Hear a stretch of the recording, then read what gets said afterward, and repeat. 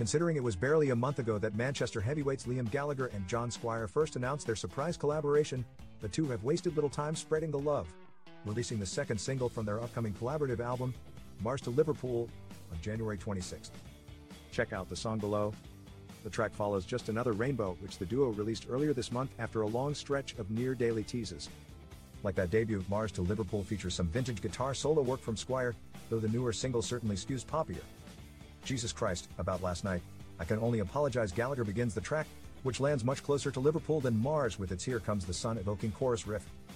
A release date for the duo's full album has yet to be revealed, though Gallagher offered an update on the project's progress during an interview with Apple Music saying, "Low in early January. There's 10 songs on the album, but we've done 8, he said.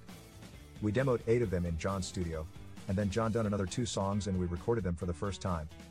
The two also revealed in that interview that the album will be self-titled. As Gallagher put it, "It's just Liam and John, like Liam Gallagher and John Squire, really?"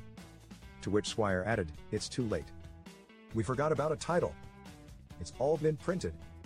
As the two biggest rock bands to emerge out of Manchester in the late 1980s and early 90s, Gallagher's Oasis and Squire's the Stone Roses frequently crossed paths, and Squire memorably performed with Oasis during the band's now legendary Knebworth concerts in 1996.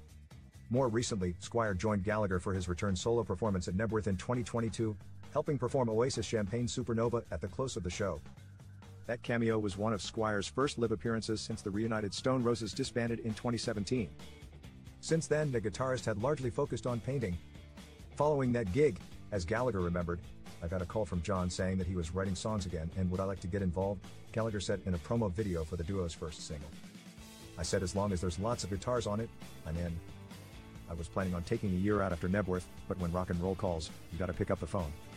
The two have affirmed that live gigs will be in the cards at some point, with Gallagher telling Lowe, "We're going out on tour. We're going to go and do some gigs, see what happens, and try to inspire people and make people happy. That's it really. And then do another one." Exactly when such gigs might have dates and venues attached to them remains to be seen. Meanwhile, however, Gallagher has a spate of UK and Ireland engagements set to celebrate the 30th anniversary of Oasis's debut album, Definitely Maybe, later this summer.